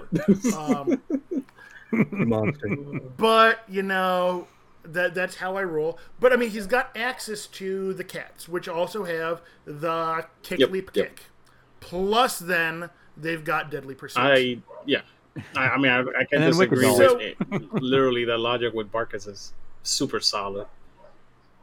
And I mean, with that, honestly, with both Zoraida and with Marcus, you're not just thinking about your own markers. You're also going, okay, where are they kicking theirs? Sweet, I'm going to kick mine directly towards theirs, because then while I'm busy kicking mine, I'm also going to see. Steal Now theirs. you're thinking like Pete, and that's dangerous. Yep. Well, and So, I mean, there's a point in each Carve game that I think a lot of people just generally miss, but because I think everybody's so focused about kicking their can that they don't realize they can put it in a bad position. And if you can kidnap their marker and then swing it like to your other, like where your beefy part of your crew is, you can really make it where you just deny 2 points for the whole game. Well, and one of those cats are the beefy part of your crew. They're move 6. Hell, a lot of times they'll have wings and be move 7. So I will, kick, leap, kick, deadly pursuit, And like a lot of times, turn one, I mean, that's across the center line. And then I'm lining up where I'm like, okay, where did they kick their marker? So I'm kicking my marker straight towards that marker, so then I can deadly pursuit, and I'm gonna kick, I'm gonna leap, and I'm gonna kidnap your marker.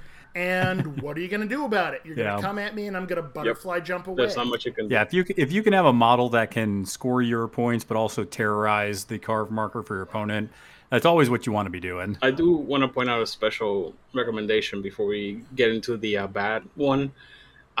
This is one of the missions that I would pick. Dreamer 2. This is actually one of the missions.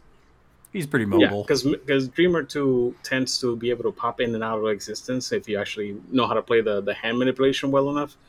And I actually absolutely love that, plus some of the models that he can actually get to push the can. So this is my pick. I do have an interesting question for you, Doug. What would you see either in a matchup or on the board that would cause you not to pick Marcus in GG3? Obey Masters.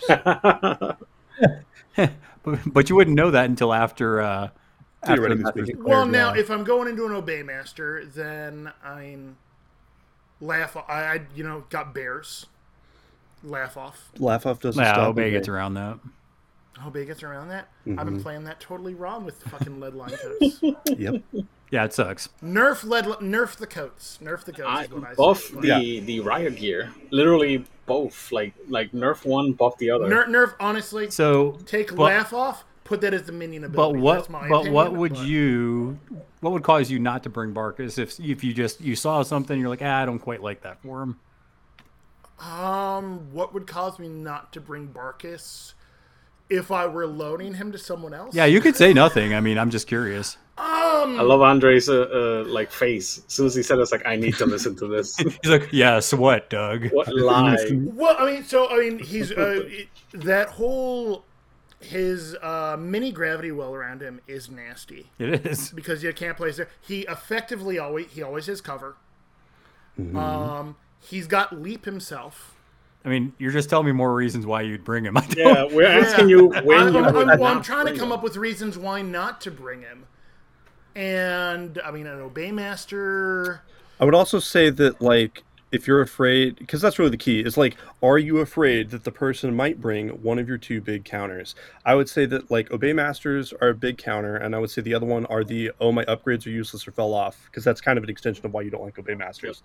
Like a Von Stuck would suck. A, because your upgrades can fall off in the Stuck one, and two, well, they don't fall off; they're still there. Sure. I just don't. No, they matter what about for Chimera Strike. That's the main reason why he's saying it. Matter for Chimera Strike, and I can discard him reason. for a positive flip and a suit. And I do use that a lot. Does Barkus like seeing Daw? I'm just kind of curious because Daw likes hitting upgrades. So Daw because he can't place into Barkus because of that. And terrifying. Right?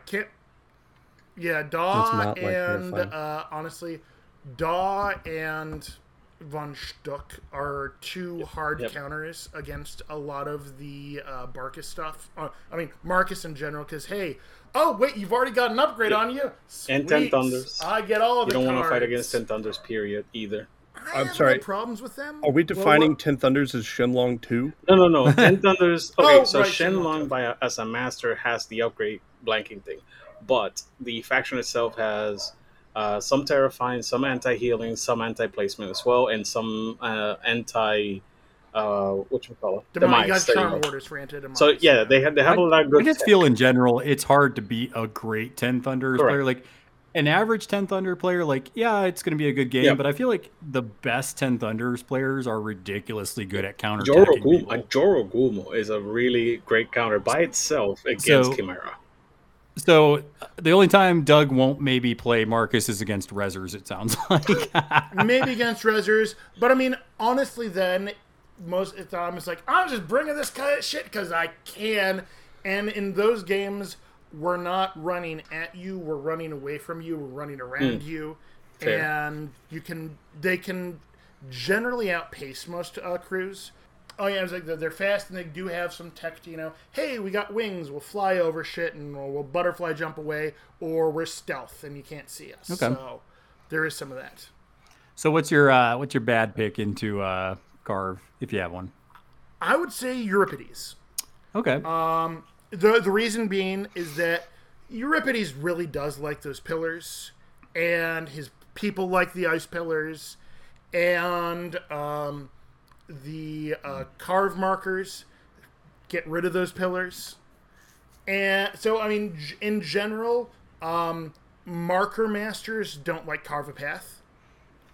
I would say Titania is okay with it because she can just get so much underbrush out there that you're not clearing it all out with the carve markers.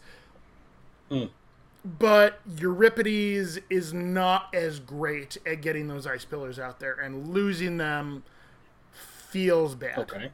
Well, I think it goes back to action economy as well, where I think Euripides wants to be doing stuff with the ice pillars, and now that you have to take actions away to then also push this stuff, it feels bad when you're playing that kind of crew, I think. And his crew isn't super fast. Yeah. And they're all these fat bases too. They're on these 50 mil bases, and so it could be very easy for someone to steal your marker and kick it somewhere that your model can't fit to get through to in an easy way. Make room for Fanny. Fanny's coming through. And so it really, I think, now, could he find ways to get around it? Yeah, but I think he has to work harder than he should to get this one done. And there's so many other masters better that options. just have better action efficiency. Fair. Yep. Where, if you got, your kick, leap, kick, or your rail guns, or deadly pursuits, or actions outside of your activation, that is really what you need to do with Carve a Path. And Euripides does not excel at the speed and action economy to deal with the path markers. Okay. And then it also breaks his pillars. All right. So I think we got a good rundown of kind of like the strategies, and I'm definitely hearing some things that are good with the faction. And I just wanted to kind of wrap this talk up with just in general looking at Gaining Grounds 3, how Neverborn is performing from what you guys have seen. You both play in tournaments a lot, or at least Doug, you run a lot. And then obviously there's the Vassal community. So I'm just kind of curious, like how you think that not only how are they in your play style, but generally how do you see Neverborn doing in Gaining Grounds 3? Online, there is a dedicated cadre of aggressively mid Neverborn players. And our win rate has been terrible. Terrible. 48%. It's sad. So like there are technically, like, especially if you go to the the stats website, it's escaping me at the Longshanks. moment, I got it up right now. Thank you. I'll give you guys a link. But for me, I think the real issue is for why I feel like we're doing really poorly is that all of the dedicated Neverborn stands, when we had strength and power in GG0 and GG1, we're happy to be in the faction. And then when Malifaux Burns hit, I think Neverborn really fell behind. And we haven't really recovered. Like, we got some neat stuff, but we got stuff that counted us. Like, literally, Broodmother released the same wave as the Metallurgist. And that's just the biggest slap in the face.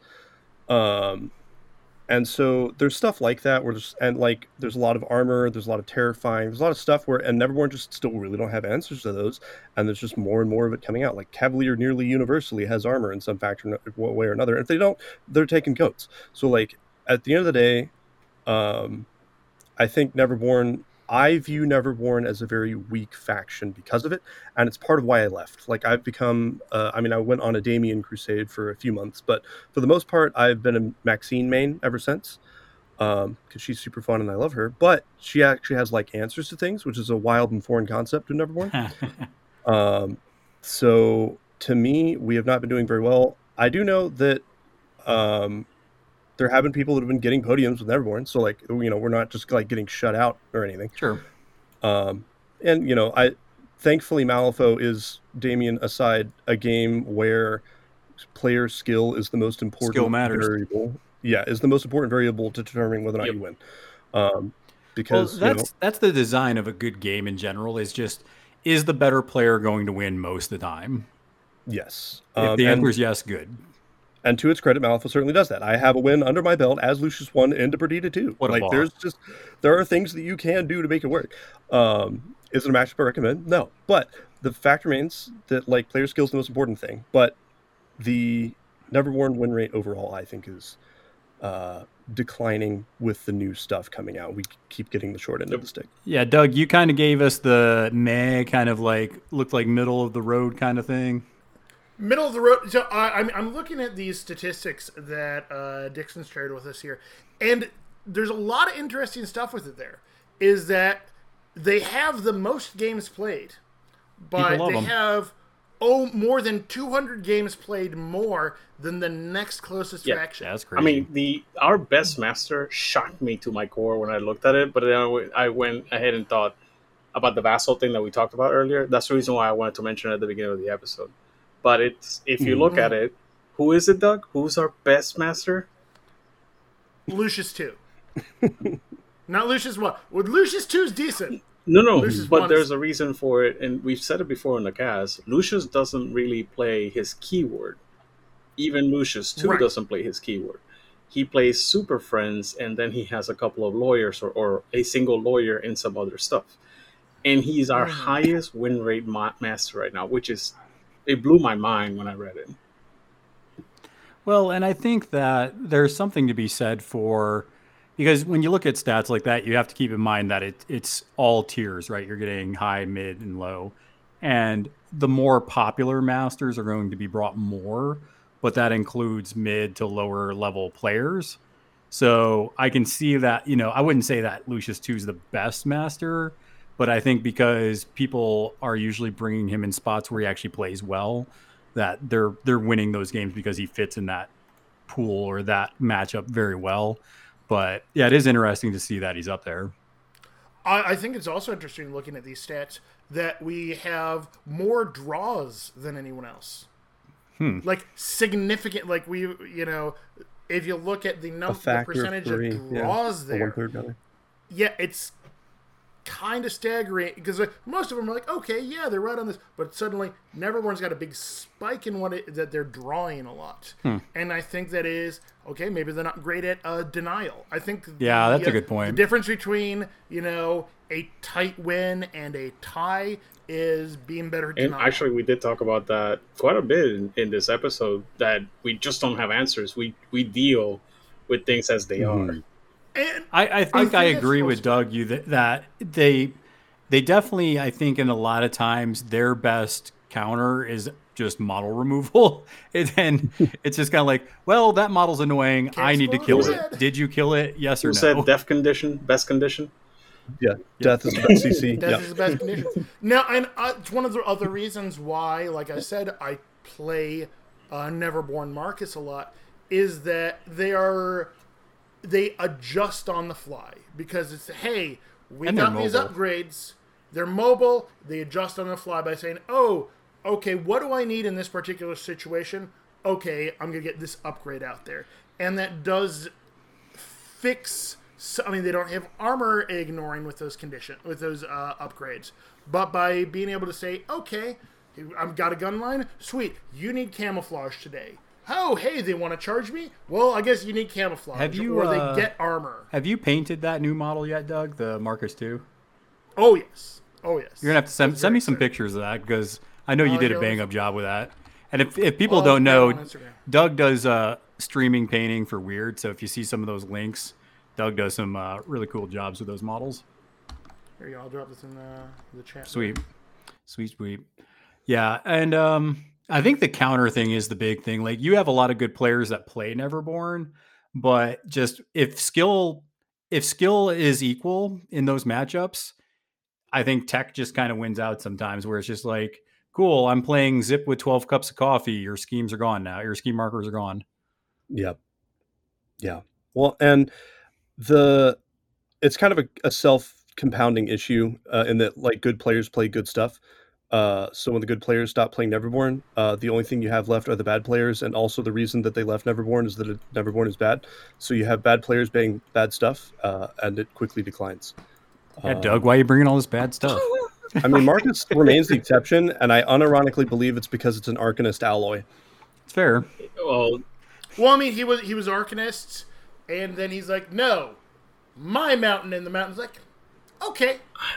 Sure. I mean, yeah, Doug, that model looks great, by the honestly, way. Oh yeah, that I don't know if you saw me like what the that was me looking at Marcus Alpha. But going a little bit into the statistics, I don't see Zoraida at all in the Neverborn, and even in Bayou, she's like meh. Like she's like towards the bottom with 47% rate. Yeah, but see, the problem with Zoraida is you need reps to know how to win with her. Well, that's what I'm trying to get to. Like, this is a theory based on what you guys have said because it makes sense. What you said, I think it's just the player quality is different. It's lower. I'm not trying to be in. Oh my god, it's so hard to say. But you understand. Nixon just said Neverborn players suck. No. I think a lot of the good players left the faction. Mm-hmm. And we kept a whole bunch of the fans. Like, I personally, if I was competitive, I'd probably be playing Bayou too. And I know that seems a little bit sad because... That's funny. Well, it's because I really, really believe that in this GG, Bayou has better tools. And that seems sacrilege. And that doesn't mean that I don't love playing Pandora and Titania. It's just I can play Zoraida and Bayou, and I have other masters like Ma that I can play instead. Yeah, Bayou's in a pretty good spot right now. Yeah, so to recap, I think what Andre and Doug said about good players leaving is actually huge. It's probably the biggest reason why Neverborn is not doing well right now. Well, and honestly, if I think of like factions that draw casuals, and there's not, we have a lot of just normal come to play every week kind of players that listen to this podcast, because obviously I wouldn't consider myself a high-end player. I'm kind of high-mid player. But anyways, if you look at like, hey, what is a casual or a new player going to play when they get into the game?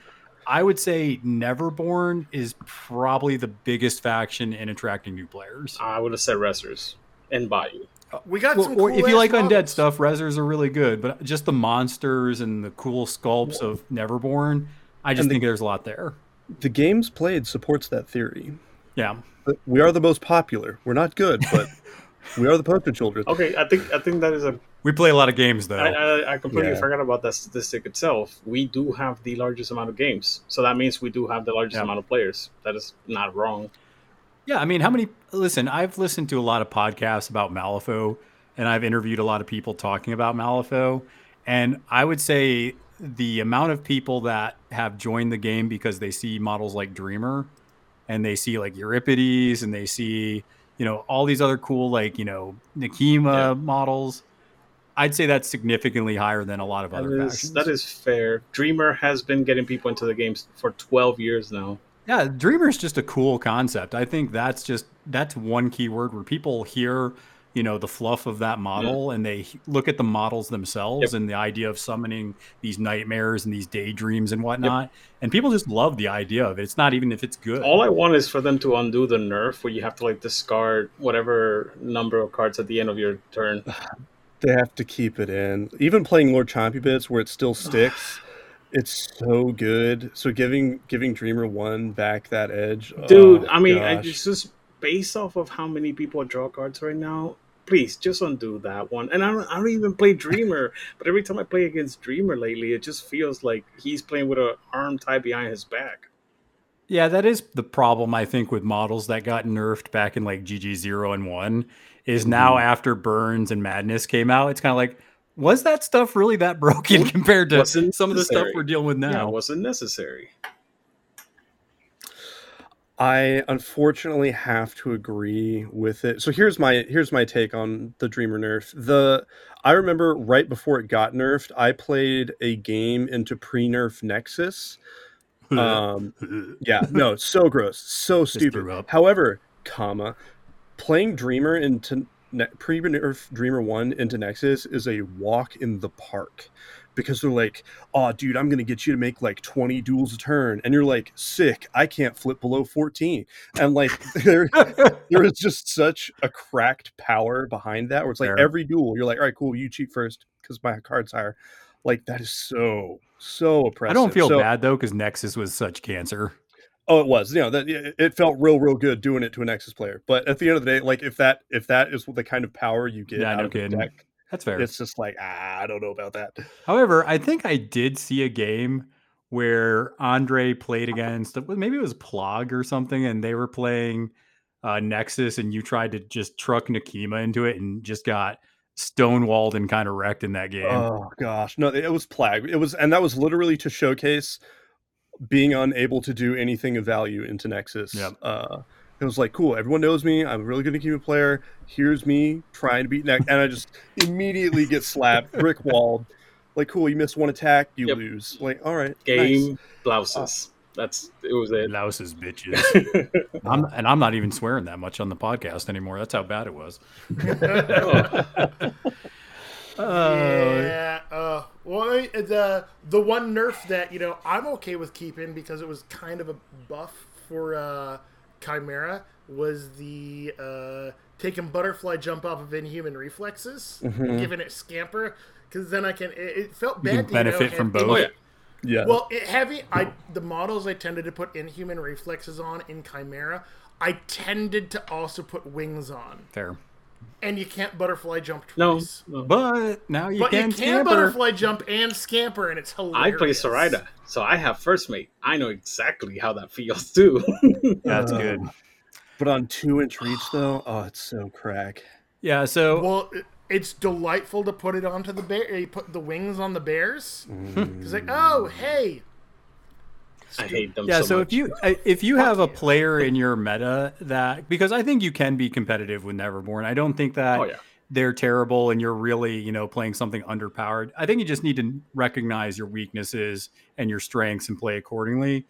But I will say, especially talking about bringing new players into the game, I think if you have somebody that one loves kind of like big gnarly monster models, and if they're specifically if they're like really artistic and really love painting, I think this Neverborn range is some of the best models in the game. Bro, the iconic Titania. Holy shit. I need to paint that. Pete. Yeah, I'm going to paint it up for Dixon. Pete showed me a picture of it. It was just like, oh my God, this thing is beautiful.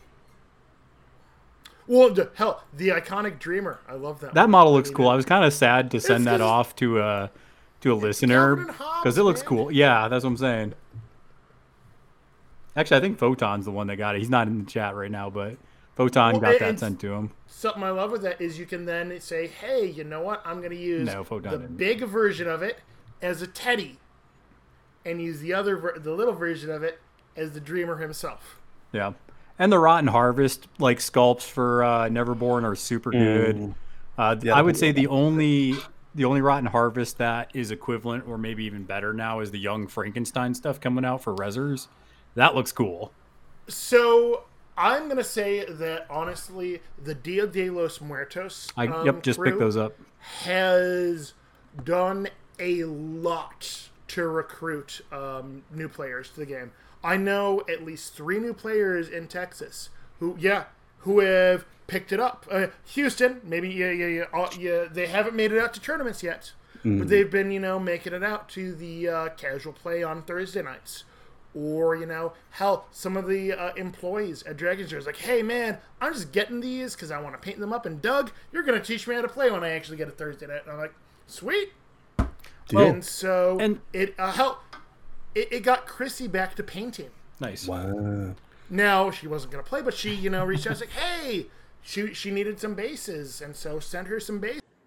She picked up the Dia de los Muertos crew to paint that up. And, like, she hadn't touched a brush in years. Well, I think we can all agree that not just Neverborn, but when Malifaux models are painted and on the table, it really draws the attraction of a lot of people in the store. I had D&D people coming up to me on Monday, and they're like, man, what game is this? These are like super sick models. Yeah. And I know D&D people who've picked up the models to use them for D&D models. Yep. Well, I actually told them, I was like, hey, they have a RPG version of this. And Pathfinder is huge into like having models that are Malifaux because they can use guns in Pathfinder. Yeah. So literally it translates so well to have some of these models just you pick them from Malifaux and just put them in the game. All right. Well, let's go ahead and do some quick plugs here. Doug, I know you got some things. Yeah, so coming up, October 13th through the 15th, we've got the Lone Star Fodown Malifaux GT. I know that, 3 of the 4 people in this podcast today will be there. Is Andre not going? I'm going to use this as a way to promote it. Yeah. So Andre will not be there. So now is your chance to come to Texas and not have to defeat Andre to get to the podium. Nixon's from Puerto Rico. How is the Puerto Rico aficionado going to make it, but you're not? So, a great event. My second child is due on October 18th. Oh, congratulations. And I can't give you too much crap there. Yeah. So it's great news. One acceptable excuse. That's the only acceptable. That and somebody dying. To go to Houston. It's the one acceptable excuse you can plan ahead for. That's fair. Yes, exactly. There's other acceptable excuses, but it's the one acceptable excuse you can say, hey, a couple months out. But yeah, so Lone Star Fodown Malifaux GT, we are working to make it the largest event in the country. We had 26 players the first year we ran it, which was crazy. You can get your tickets now at lonestarfodown.com/events. And if you register before August 25th, you will get a custom Lone Star Fodown Fate deck that by we, I mean me, that I have actually did the art for to, That's awesome. Entice them in. Yeah, that's right. Yes, and it seems to be working so far, getting more early registration than before. Yeah, 14 that's a great idea. Yeah, well, I mean, I've wanted to do it for a long time.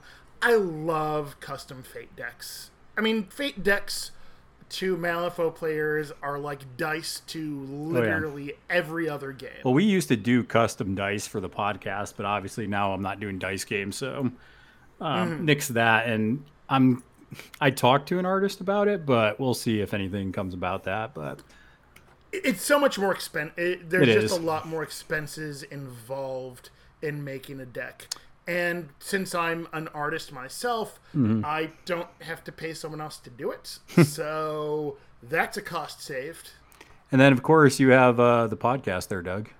Yes. So I do the Students of Conflict podcast. So, Students of Conflict on anywhere that you find podcasts.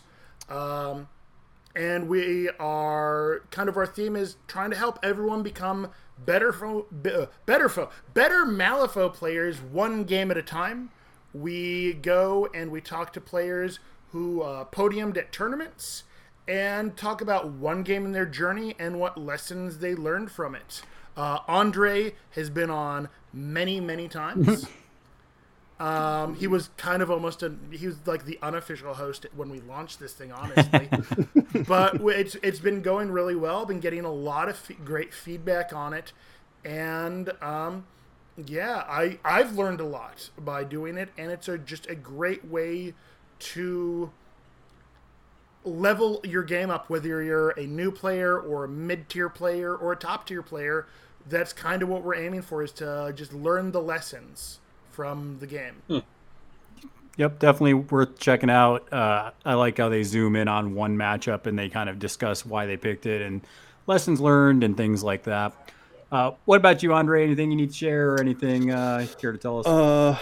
Other than being excited for my second baby girl coming in October, forcing everyone to be able to have a chance at taking the Houston GT crown from me. And actually, let's be real, Brian Bauer. Brian won last year. He did. Brian has the biggest hat currently. He does. He does currently have the biggest hat.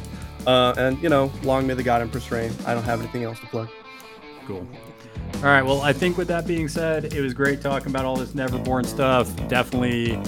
Hey, apparently everybody has to play Barkus now. It just making its rounds in the tournament scene.